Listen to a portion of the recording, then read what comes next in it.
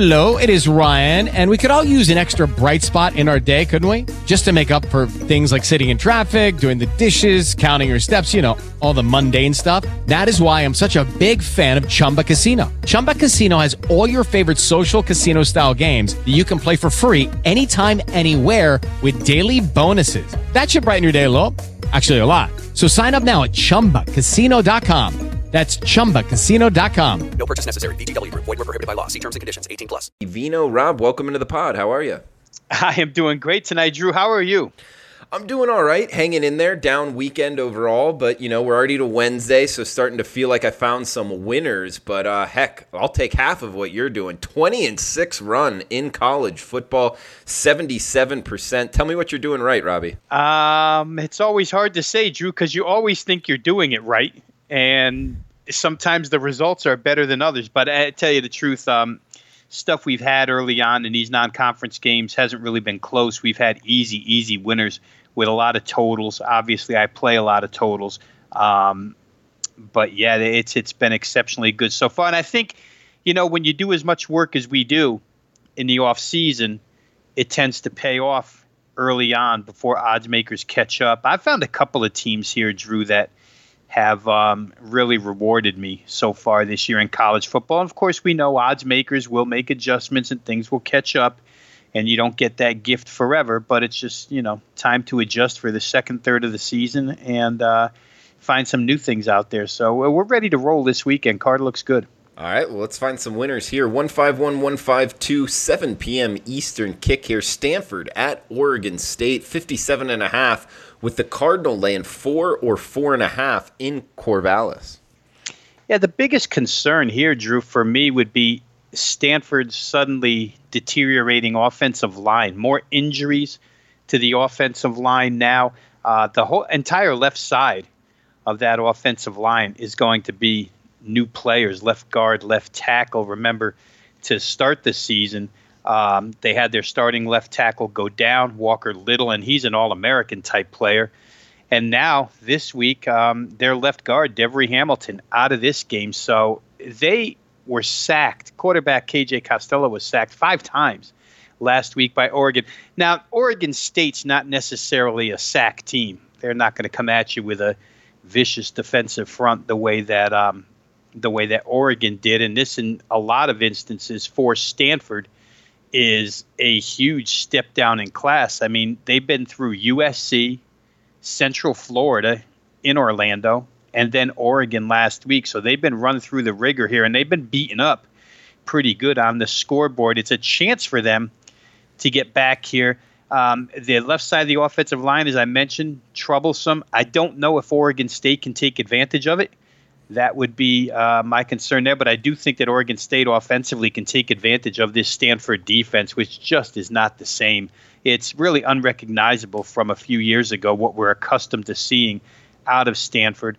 And perhaps Oregon State, with their balance, will score some points here. I looked at the total early this week and still might be able to get there with an over, because I do think Costello and company will put up points through the passing game. And I think Oregon State can answer. So that may be a possibility. Won't play the game either way, sidewise, but looking at the total still. Robbie, next game up, we got 153, 154 here. Indiana at Michigan State in the Big Ten. Looks like Sparty laying 14 at home, 44 the total in East Lansing. Yeah, I'm inclined to take the 14 with Indiana, Drew. And there's a lot of fundamental reasons to like Michigan State, especially on the defensive side. Nobody, or only one opponent so far this season, has gained over 265 total yards against them. That opponent was Western Michigan, put up 352, but Tulsa, Arizona State, and Northwestern all could not achieve any better than 265 total yards. And Michigan State, of course, a lot is made of the Auburn defensive line, and just as much in Big Ten country is made of the Michigan State defensive line. Those guys have put together 15 quarterback sacks in 4 games, which is troublesome if Peyton Ramsey is the starting quarterback here. Not that he's immobile, but he's less mobile than Michael Penix would be. So Indiana up front in the trenches may have their hands full, because all you need to do is go back to the Ohio State game a couple of weeks back. And Ohio State's the only real opponent Indiana's played so far this year. They got sacked 5 times in that game by Ohio State. So there's fundamental reasons to obviously come to the conclusion that Michigan State's the better team. However, I can't get into the habit. Nobody should get into the habit, really, of laying this many points with Michigan State. The fact that the total's 44 really tells you, and it's the same in almost every Michigan State game, even when they're high-priced favorite, the total's low because they just can't score. As much as I just applauded their defense, you could really talk negatively about their offense. They can't run the football this year, only averaging 3.9 yards per attempt, and they really don't throw it that well either.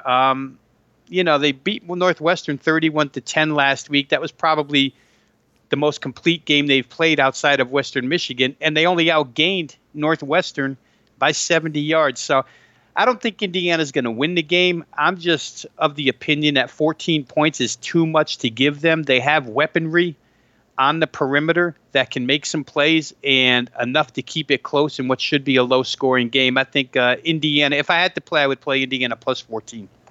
All right, Robbie, from the Big Ten, let's head to the ACC. We got the number 1 ranked Clemson Tigers at North Carolina here, seeing a total of 60 minus 26.5. The Tigers laying on the highway. Wow, it sounds like a lot, Drew, when you say it like that, 26.5. But we know that these teams, the upper echelon teams, can oftentimes make big numbers look small. I am starting to be of the belief that the first couple of wins by North Carolina, those comeback wins, the one against South Carolina where they were buried into the fourth quarter and came from behind and won, the game against Miami where they were behind and came back in the fourth quarter and won. I'm starting to think that they maybe have been a little bit fraudulent. Not much, because South Carolina and Miami haven't shown us anything to believe that they were really a whole lot better than North Carolina. But I don't know that North Carolina, after those 2 games, I think they were, moved up power ratings wise, and maybe undeservedly. They've come back to earth with a loss to Wake Forest. I mean, that Wake Forest game was not as close as the 24-18 final indicates.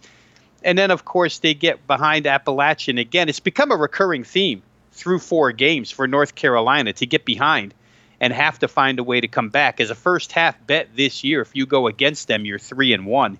In first half action. If you play on them in the second half, you're 4-0. So you can see the discrepancy there early on for Mac Brown's team. I think that they'll probably get behind Clemson and be unable to come back this time. So for me, 26.5 is never in my wheelhouse to lay that type of price. But I think you might be able to get away with it with Clemson here. Certainly it's an ACC game, which will draw Clemson's attention because it's conference action. And what they've done to the last 3 offenses that they've played, Texas A&M, Syracuse, and Charlotte, holding them to 26 points combined, leads me to believe that North Carolina is not going to do any better than those teams did. And the most that any of those scored was 10. So for me, it would be Clemson or a pass in that game. And heading to the SEC, Robbie, in the east side here, Kentucky at South Carolina. The Gamecocks laying 3 in Columbia, 51.5 the total. Yeah, situationally, it's equal for both sides, Drew. They're both in their 3rd consecutive SEC game, and they both have a bye week on deck. So this will be an all-out war between Eastern Division teams that are kind of settled into that middle rung. There's Georgia, there's Florida, there's Missouri, and then there's really the rest. I think Kentucky might have suffered a bit of a letdown last week at Mississippi State. They went in there. They attracted some money. There was action on Kentucky because the price went down. And they walk out of there with a 28-13 loss. But I just can't help thinking that the week before that they had put all of their eggs in that basket against Florida, had a chance to win with a game-winning field goal. The field goal was missed, and subsequently Florida handed off and went 79 yards the other way and opened up the lead to 29-21, which became the final. I think there may have been some dejection there on the road to Starkville, and they didn't handle Garrett Schrader well at all. The true freshman quarterback for Mississippi State was described as a man among boys by Kentucky head coach Mark Stoops after that game was over. He ran the ball well, 11 carries, 125 yards, threw the ball well, 17 of 22 for 180. And like I say, Kentucky hadn't really seen a dual threat up to that point. I mean, Mike Glass for Eastern Michigan had a pretty decent day against them. A dual threat quarterback seemed to be giving Kentucky a little bit of trouble. Don't think they'll see that here in Tyler Hilinski, better passer than runner. So maybe this offense suits Kentucky's defense a little bit better. South Carolina, I don't know what to make of them, Drew. I think the whole thing's falling apart at the seams, and this might be a season-saving game here. I think if I'm Will Muschamp, kind of rallying the troops in the locker room all week long for this contest, because South Carolina, again this year, being beaten at the point of attack. Their line of scrimmage numbers in the trenches are not good. They're minus numbers. And if you can't win in the trenches in the SEC, you're just not going to win a lot of games. They become more finesse than power.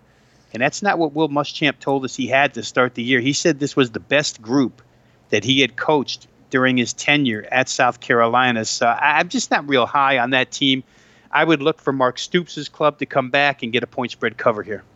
All right, Robbie, and talking about top echelon teams with Clemson earlier, we're talking number 2 ranked Alabama Crimson Tide hosting the Ole Miss Rebels here, laying 38 in Tuscaloosa, talking about Alabama minus 38, 61 the total, Robbie. Yeah, boy, that defense last week with 4 freshmen inside the front 7 didn't look too bad for Alabama. And Southern Miss is not a bad offense. I know they're Conference USA, they're not Power 5, but Jack Abraham and company can move the football through the air. And last week they couldn't move the ball at all. Take it from somebody who had over 61.5 in that game and the game landed 56. I certainly thought that Southern Miss was going to find their way to 17 against the Alabama defense, which the week before against South Carolina had shown some. Lucky Land Casino, asking people, what's the weirdest place you've gotten lucky? Lucky? In line at the deli, I guess? Aha, in my dentist's office. More than once, actually. Do I have to say? Yes, you do. In the car before my kids' PTA meeting. Really? Yes. Excuse me, what's the weirdest place you've gotten lucky? I never win and tell. Well, there you have it. You can get lucky anywhere, playing at LuckyLandSlots.com. Play for free right now. Are you feeling lucky? No purchase necessary. Void where prohibited by law. 18+. Terms and conditions apply. See website for details. Vulnerability didn't happen. All the freshmen involved played well for Alabama. It's just another game under their belt. And now Matt Corral, the freshman quarterback for Ole Miss, is going to find out about this defense as they travel there. This is certainly the stiffest test of the season for Mississippi. I think the most impressive point about them so far has been the way their defense has improved. Remember, they hired 2 ex-head coaches as coordinators this year, and Mike McIntyre on the defensive side has really done a nice job. Ole Miss has cut their total yardage per game allowed down to 383. And last week, against a really, really good California Golden Bear defense, they put up 525 yards. Lost the game, but 525 total yards against Cal certainly should be an alarm that perhaps the Mississippi offense is starting to get used to Rich Rod and that offensive system that he brought in there. I think there's better things to come down the road for Ole Miss. I'm not going to recommend laying 36.5 with Alabama, although I do believe that the Mississippi State defense, in all likelihood, will get torched in a way that they haven't been torched all season long, weren't necessarily tested by Arkansas, Southeast Louisiana, or California. And even in the Southeast Louisiana game, a good FCS team, they put up 29 points. So I could see Ole Miss stepping up in class here against this offense and being overwhelmed. The question is, can that offense, which improved last week, go on the road to Tuscaloosa and do some damage? 36.5 might be enough to get a cover. It certainly might. I could see that happening, but I'm not willing to play it either way. Robbie, let's talk some Vanderbilt football here, moving over to Nashville. Looking hasn't been a very good start for the Commodores, yet they're favored by almost a touchdown. And reason why, they're playing a MAC team, Northern Illinois at Vanderbilt. Vandy minus 6.5, 51.5 the total, Robbie. Well, boy, Vanderbilt, I mean, 2 of the 3 games they've played so far are Georgia and LSU. And that's difficult. But we've talked about them a lot, Drew, and I'll, again, just to repeat myself on the podcast, just go back to last year. The second half of last year, when this defense went into full-blown collapse mode, all the way through the bowl game, they were shredded on the defensive side. It's unlike Derek Mason to have this poor of a defense. You could attribute some of this year's miserable defensive numbers to the fact that they've played Georgia and LSU. But, Purdue put up 42 on them as well. Vanderbilt's not difficult to move the football against at all anymore. Northern Illinois, on the other hand, doesn't move the football well enough to make you believe that they're going to do a ton of damage here. 49 points in 3 games. They had an off week last week. I just don't, if there's a perfect elixir for the Vanderbilt defense, it would be this Northern Illinois offense. Obviously, they're going through some trials and tribulations, but having a new offensive system and a new defensive system, all of that's new to them. But in years past, we could count on Northern Illinois to at least be a good rushing football team. And this year, they're not running the football at all. 77 yards per game on average. They've become much more of a passing team, 270 through the air. That would be a little scary for Vanderbilt because the secondary just is not, the pass rush and the secondary combined, they're supposed to go hand in glove. When they're both bad, it's not good. We're going to see here if Vanderbilt is just a victim of their opposition so far, which has been really dynamic offensively. The 3 teams that they've played can move the football. Remember, when Purdue beat them, they did have Elijah Sindelar at quarterback for the majority of that game. So this will be a real test for Vanderbilt. I'd rather watch it and try and learn off of it about both of these teams. But I do think if Vanderbilt's ever going to put up a good defensive game, it would be here against Northern Illinois. Robbie, moving to the Big 12, we got Kansas at TCU. The Horned Frogs laying 16, 49 the total. Boy, 16 seems like a lot, Drew. I have to say. Kansas right now has the ability to move the football both ways. On the ground with Puka Williams since he came back. This will be his his fourth full game back. Came back for the Coastal Carolina game. They did not play well offensively that day, but they went to BC, hung some good numbers, came back against West Virginia, lost the game, but gained 417 yards. And like I say, they're balanced all of a sudden under Les Miles. So for a TCU team that, for the most part, is one-dimensional, I think that Kansas probably has enough weaponry to hang in here. TCU's defense still pretty good, but their offensive line has allowed 3 sacks in all 3 of their games. And you need to note that the defensive opponents were Arkansas Pine Bluff. They got them 3 times. Purdue, which really doesn't have much of a pass rush, they got them 3 times. And an SMU, which has certainly improved on the defensive side, they got them 3 times last week. So KU might be able to get there and stop that passing game as well. Force Texas Christian to be a sole rushing team, which is what they've shown us so far. And I don't know that that's good enough to cover that type of number. Kansas, the roster, we tend to treat Kansas by the name on their jersey, the team name on their jersey, but the roster has a lot of improved talent. So I think that Les Miles has them going in the right direction. I think Gary Patterson's got his hands full. They were in chase mode all week last week against SMU. That was a solid winner for us, plus the 8 points in that contest. And I just don't think that I could get there laying anything near this type of price with TCU, even if it is against Kansas. And Robbie, staying in the Big 12, we got a good one here with Kansas State at Oklahoma State. Seeing a total of 60. Oklahoma State Cowboys laying 4 at home in what the house that T. Boone Pickens built. Rest in peace, T. Boone Pickens. But either way, the Cowboys laying 4 at home. Yeah, and this will be your prototypical contest where one team tries to just slow the game down, limit possessions, grind clock. You take a look at Kansas State's play calling percentages this year, Drew. 72% of their play calls are running plays, 28 are pass plays. That's, almost 3 out of every 4. That's unheard of in modern day football to be that heavy of a rush team. But remember, Chris Kleiman comes from North Dakota State. That's the MO up there. So it's no surprise to see them rushing the football the way they are here at KSU right now. They're going to have to control the clock, though, because Oklahoma State can score by the time you can snap your fingers. And I go back to the Houston game a couple of weeks ago. They played on Friday night against Washington State. And Dana Holgorsen totally went against the personality of his air raid offense and the talent that they have on that side of the football, and decided that he needed to go to a slow down game. He quit on the up-tempo stuff and figured, I have to limit possessions in order to stay in this contest with Washington State.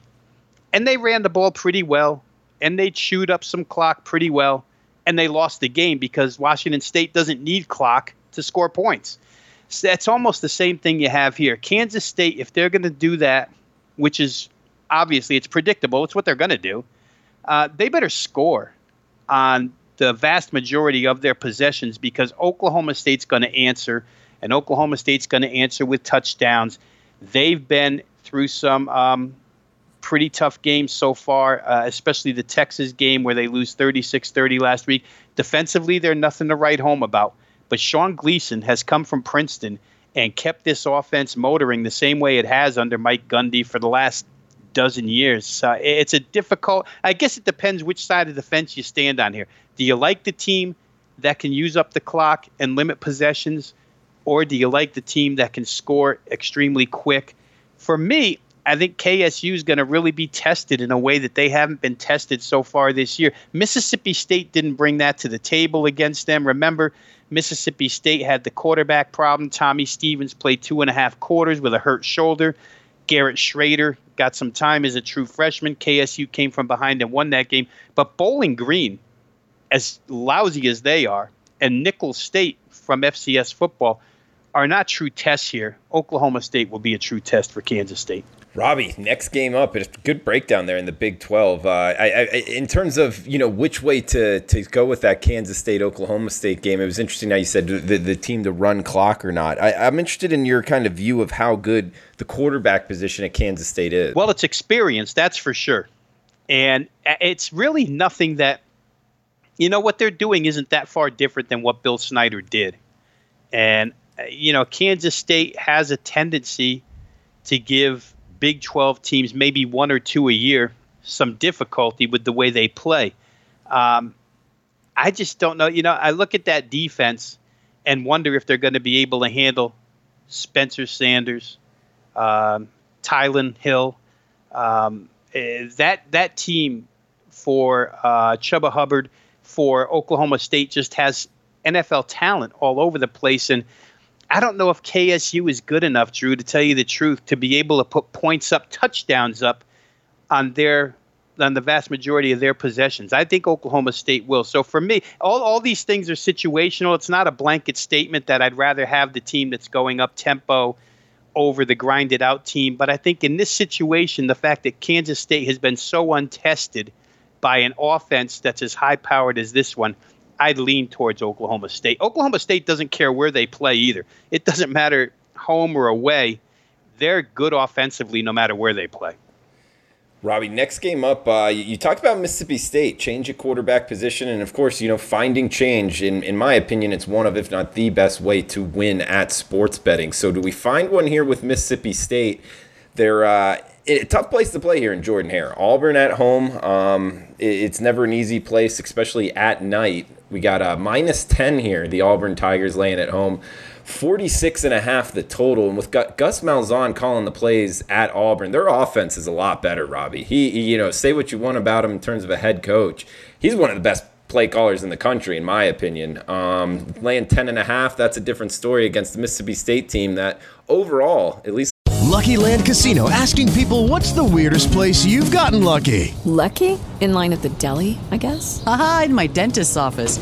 More than once, actually. Do I have to say? Yes, you do. In the car before my kids' PTA meeting. Really? Yes. Excuse me, what's the weirdest place you've gotten lucky? I never win and tell. Well, there you have it. You can get lucky anywhere, playing at LuckyLandSlots.com. Play for free right now. Are you feeling lucky? No purchase necessary. Void where prohibited by law. 18 plus. Terms and conditions apply. See website for details. Last week I thought looked pretty good. What's your view here, Mississippi State at Auburn? Yeah, and let me backtrack real quick here, Drew, as I kind of meshed together last year's Oklahoma State star running back Justice Hill with this year's star receiver Tylan Wallace, and last year and called him Tylan Hill. Receiver's name is Tylan Wallace, in case Oklahoma State fans are listening to me and want to correct me. I'll correct myself first. The only reason you wouldn't play Auburn in this game, in my estimation, is that you're anticipating them to have a letdown off of the big Texas A&M win. That game was really hyped up. It was a primetime contest. It was a road game where Auburn went in, did what they had to do, and walked out with the W. But I'm not sure that's enough for me to buy into Mississippi State for a lot of reasons.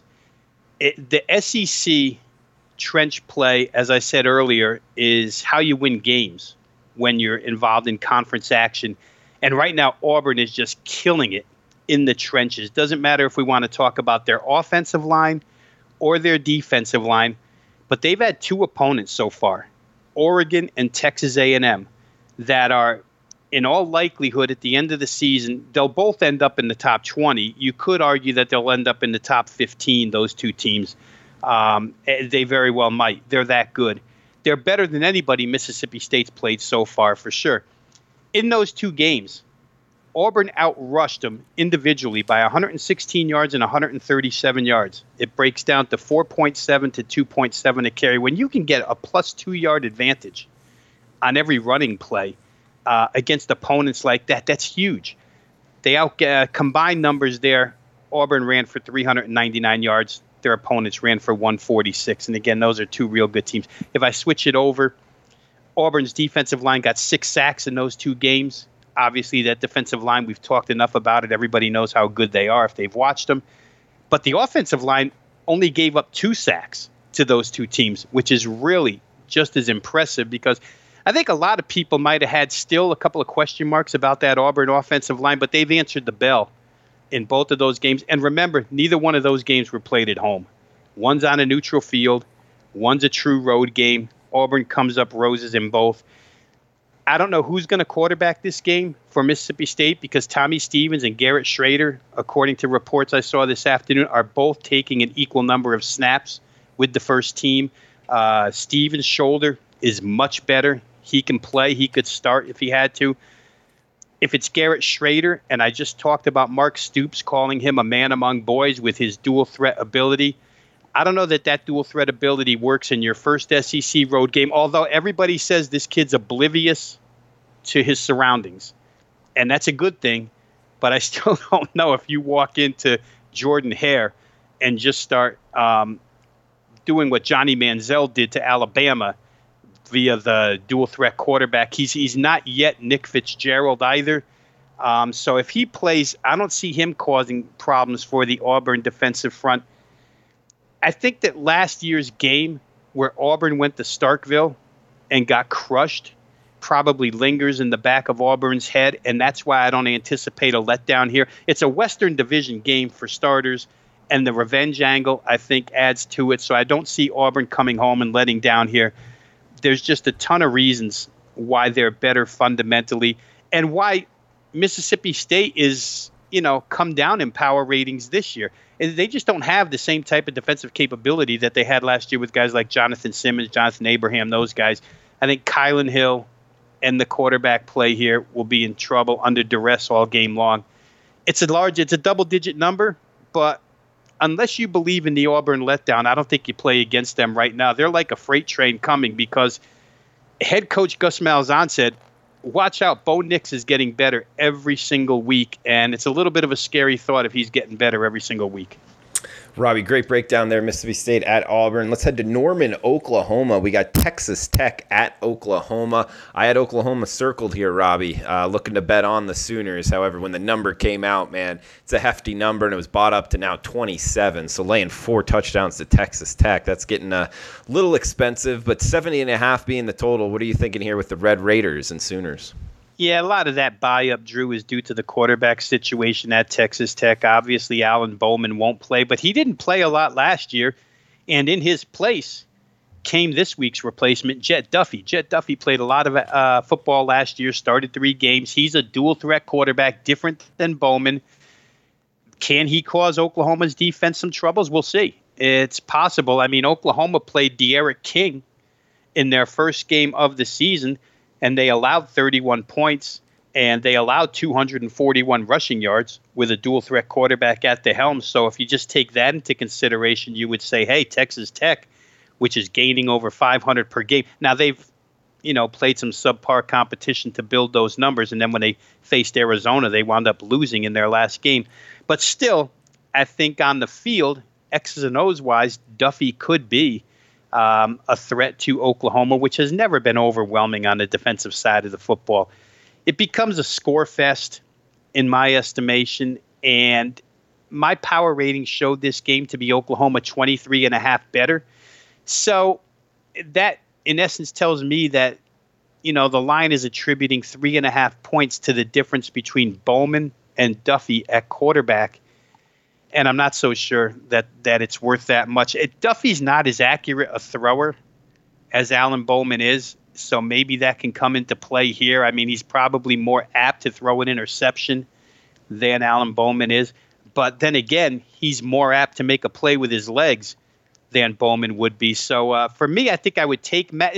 Matt Wells is going to be tested this year. He had Jordan Love in that Utah State offense last year, and he's tried. If you look at the play calling percentages, he's tried to balance this team off run pass wise way far more than they ever were under Cliff Kingsbury. But again, those numbers that we see can be somewhat padded because of the leads they've had in games or because they chased Arizona.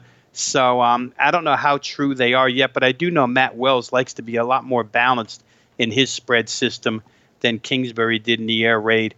I think Texas Tech maybe with 27. I mean, I would do it and hold my nose, but I think the over is probably a far better play. Robbie, we got FAU at Charlotte, moving to Conference USA here. 65 the total. Interesting number here. Really an interesting handicap for all the smaller conference bettors out there. The Charlotte 49ers team has looked good under a new head coach, and I'll tell you, FAU is one of the tougher teams, in my opinion, to handicap this year, Robbie, just because, it was Ohio State and UCF, both teams blowing them out, and you kind of go for something there. Then they're up at a MAC team and kind of, run away from Ball State. So it's kind of like, man, there's somewhere in between those two, but there's a lot of distance in between those two. So how to handicap FAU going forward is a little difficult for me. Either way, we're seeing a 65 the total, Charlotte laying -1 at home. Well, I think the one thing for sure where Florida Atlantic is concerned is they're just not good defensively. Even if we minus out the two far superior opponents, which were Central Florida and Ohio State, you expect them to gain yardage. You expect them to score points. They averaged 46.5 against FAU, and they had 469 and 574 total yards, respectively. Really destroyed FAU in both those games. And their defenses kept FAU quiet. But when they played Ball State, their offense came to life, but their defense couldn't stop Ball State. 31 points, 470 yards. Charlotte, against this type of opponent, from what I've seen with Brian Reynolds at quarterback and Benny LeMay on the ground, that ground game is something special as far as, group of 6 teams are concerned, Conference USA teams are concerned. Fits right in to be able to project that they're going to move the football against Florida Atlantic. Now, the question for me would be, before I jump in with both fists and play this game over, would be, can Florida Atlantic score on Charlotte? And the answer is obviously yes, Drew, because they move the football extremely well. They ran 87 plays in their up-tempo offense against Ball State, got almost 500 yards, 498, and 41 points. And Charlotte just hasn't stopped anybody whatsoever so far this season. They stopped Massachusetts, 17 points. Might be the worst team in FBS football right now. But Appalachian State went crazy on them. Obviously, Clemson was going to go crazy on them. This is going to be a severe step down in class for Charlotte. They just faced Clemson's defense last week. They're going to walk in and see FAU's. It's a conference game, so both teams will be focused. But I could very well see this being like a ping pong ball going back and forth, score for score here. Charlotte, for my money, probably has too much firepower for Florida Atlantic, but I don't want to bet it that way. I think Lane Kiffin's team will score, I don't want to say at will, but I think they'll score freely in this contest. So a number in the mid-60s. To me, Charlotte probably not recognized enough yet for how good that offense has been. I mean, an offense right now that's rushing the football to the tune of 261 yards per game. And if we take out Clemson, where we knew they weren't going to be able to run against Clemson, even though they got 150 yards, that number climbs even higher. Robbie, great breakdown, man, there with that. FAU at Charlotte. We got Virginia at Notre Dame here, a big one on Saturday. We got Notre Dame laying 12.5 here, 48.5 the total.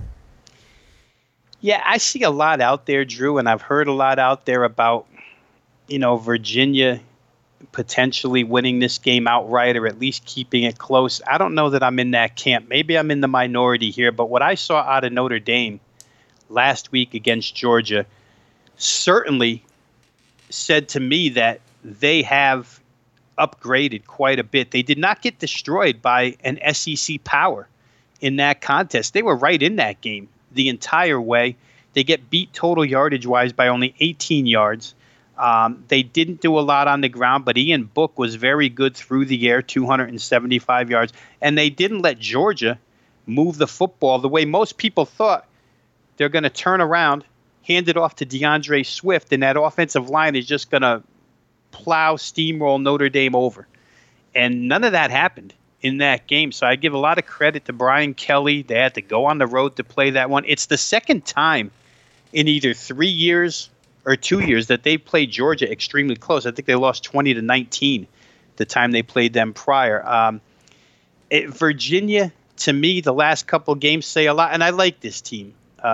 Bryce Perkins, nice quarterback, but they did struggle to get past FSU.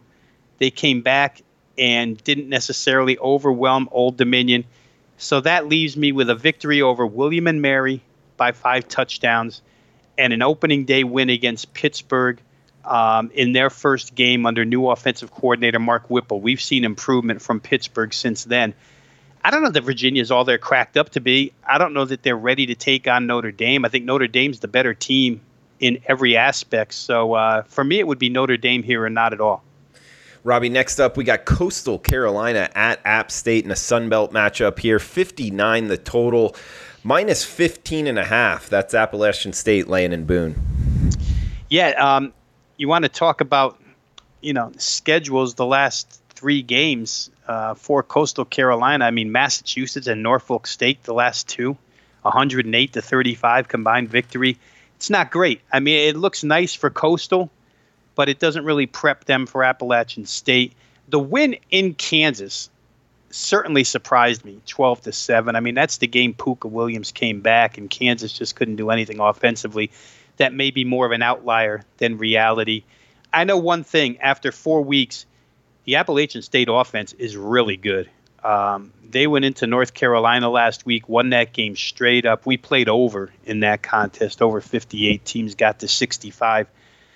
App State has moved the football consistently in every game they've played so far. I just talked about, how they ran over Charlotte, which is not a good defensive team. But the North Carolina game, pretty impressive to get to 34. I don't think they'll have any trouble here against Coastal Carolina. I'm more inclined, to tell you the truth, with these two teams to go ahead and play the over because I'm not as impressed. And I don't know, Drew, you follow the Sun Belt really close. To me, Appalachian State is not shown us so far to be the type of dominant Sun Belt defensive club that they've been since they came into that conference. And Charlotte did a number on them. UNC got 469 yards against them and 31 points. So I really question the Appalachian State D, which leads me to believe Coastal, despite the fact that their competition level wasn't great the last 2 weeks, will be able to move the football and score some. And I know Appalachian State's going to score here because, like I say, that offense on all levels is really, really good and really explosive. It's not the same as Scott Satterfield's offense. Elijah Drinkwitz here puts a little more explosiveness into this team. So maybe for me, it'll be over the total in that game. Yeah, I think you're onto something with App State's defense taking a step down, Robbie. I wouldn't argue with that. And Drinkwitz calling the plays, keep in mind he's a Malzahn disciple. So in terms of just where the concentration is, it seems like it's more on the App State side. So possibly an overlook there at 59.5. Cincinnati at Marshall up next, Robbie. We got 47.5 being the total, -3.5 or -4. Cincy laying in this one. Yeah, this could be a real good defensive battle, Drew, because I like both of these defenses. Remember, Marshall went to Boise and only lost 14-7. That was a really nice defensive effort out of Marshall that night. Right after Boise had come off of that huge second half against Florida State and won outright in Tallahassee. So a lot of respect for Marshall after that game. He got two dual threat quarterbacks here, Desmond Ridder on one side, Isaiah Green on the other side. I think this whole game, Cincinnati's a little bit better defensively in my mind, but not enough to give them a decisive edge. Marshall, as I just mentioned, went to Boise and held them to 14 points. So if you call them neck and neck on the defensive side, when I looked at this game, I think it comes down solely to the quarterback play. Which one of these guys is going to make more plays? And I just think that Ridder at this point in time is more consistent than Isaiah Green. I think Isaiah Green's more prone to make the mistake. Desmond Ridder is not. So I would look towards Luke Fickell's team in that game, but I think under 47.5 is certainly a good way to look. I can see a contest final score here, somewhere in the 24-16, 24-17 realm. I think under's probably, and you hate to play under 47.5 in college football nowadays because that number you can get over it by mistake. But I do think these two defenses will have their way with the opposing offenses. Robbie, next up, ECU at ODU, talking East Carolina at Old Dominion. We got 47.5 being the total with Old Dominion -3 at home. What are you thinking here with the Pirates and Monarchs? I don't know. For me, we could just blow right by this game, Drew. I mean, East Carolina had some expectations coming in. New head coach Mike Houston comes over from JMU. Houston Ahlers, a quarterback that, especially in the world of college fantasy football, everybody was heaping praise upon. And, I mean, they can't score against 9 guys, never mind against 11. So it's difficult for me to play them even at +3. I don't want to lay 3 with Old Dominion either. Old Dominion comes off a really charged up game against Virginia. And 2 weeks before that, they were really charged up for Virginia Tech, 2 in-state teams, kind of big brother type situation where they held their own. So they probably deserve to be favored here against East Carolina. But I have no clue how they're going to react in the favorites role. I mean, being a dog and feeling like the, state stepchild against Virginia Tech, and Virginia is one thing, having to lay 3 against East Carolina where they look at their schedule and say, if we don't beat Old Dominion, who the heck are we going to beat?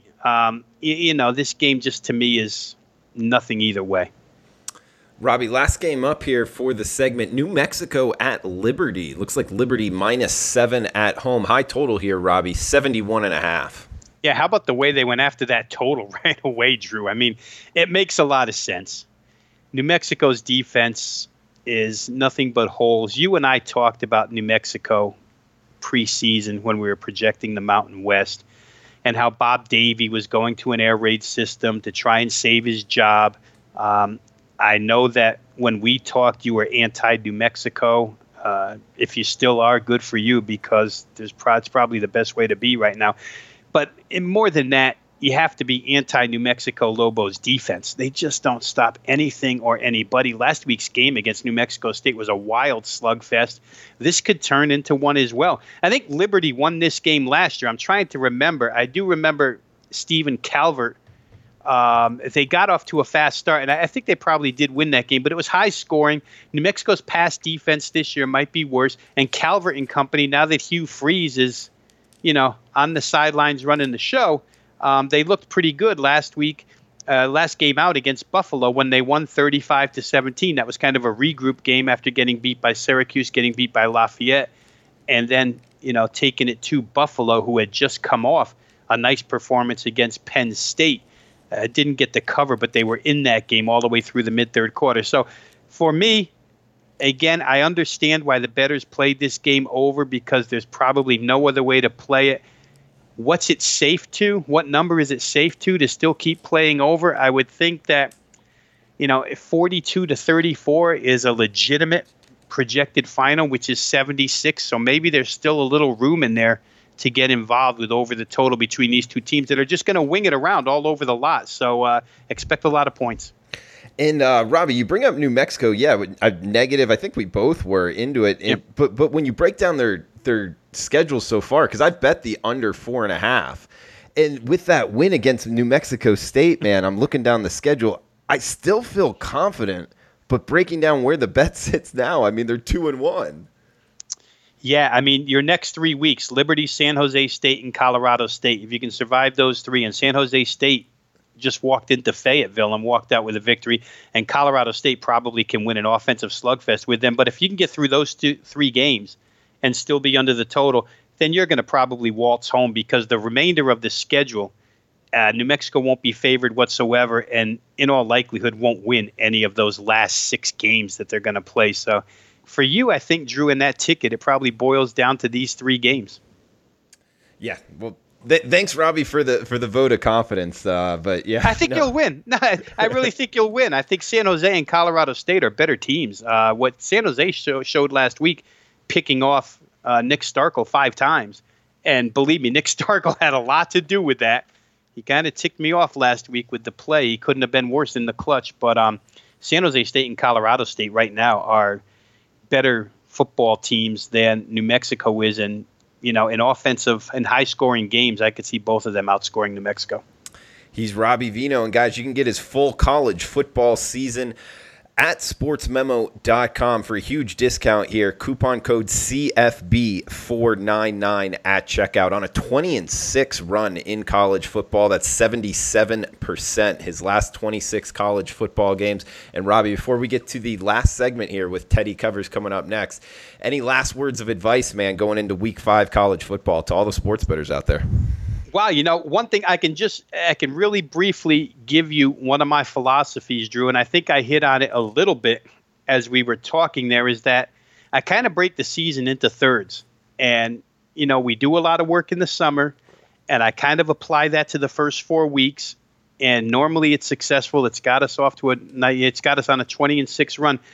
But then as the numbers catch up and conference play starts, these next 4 games, we have to make a little turn, a couple adjustments here, and find other things to go ahead and bet on or fade.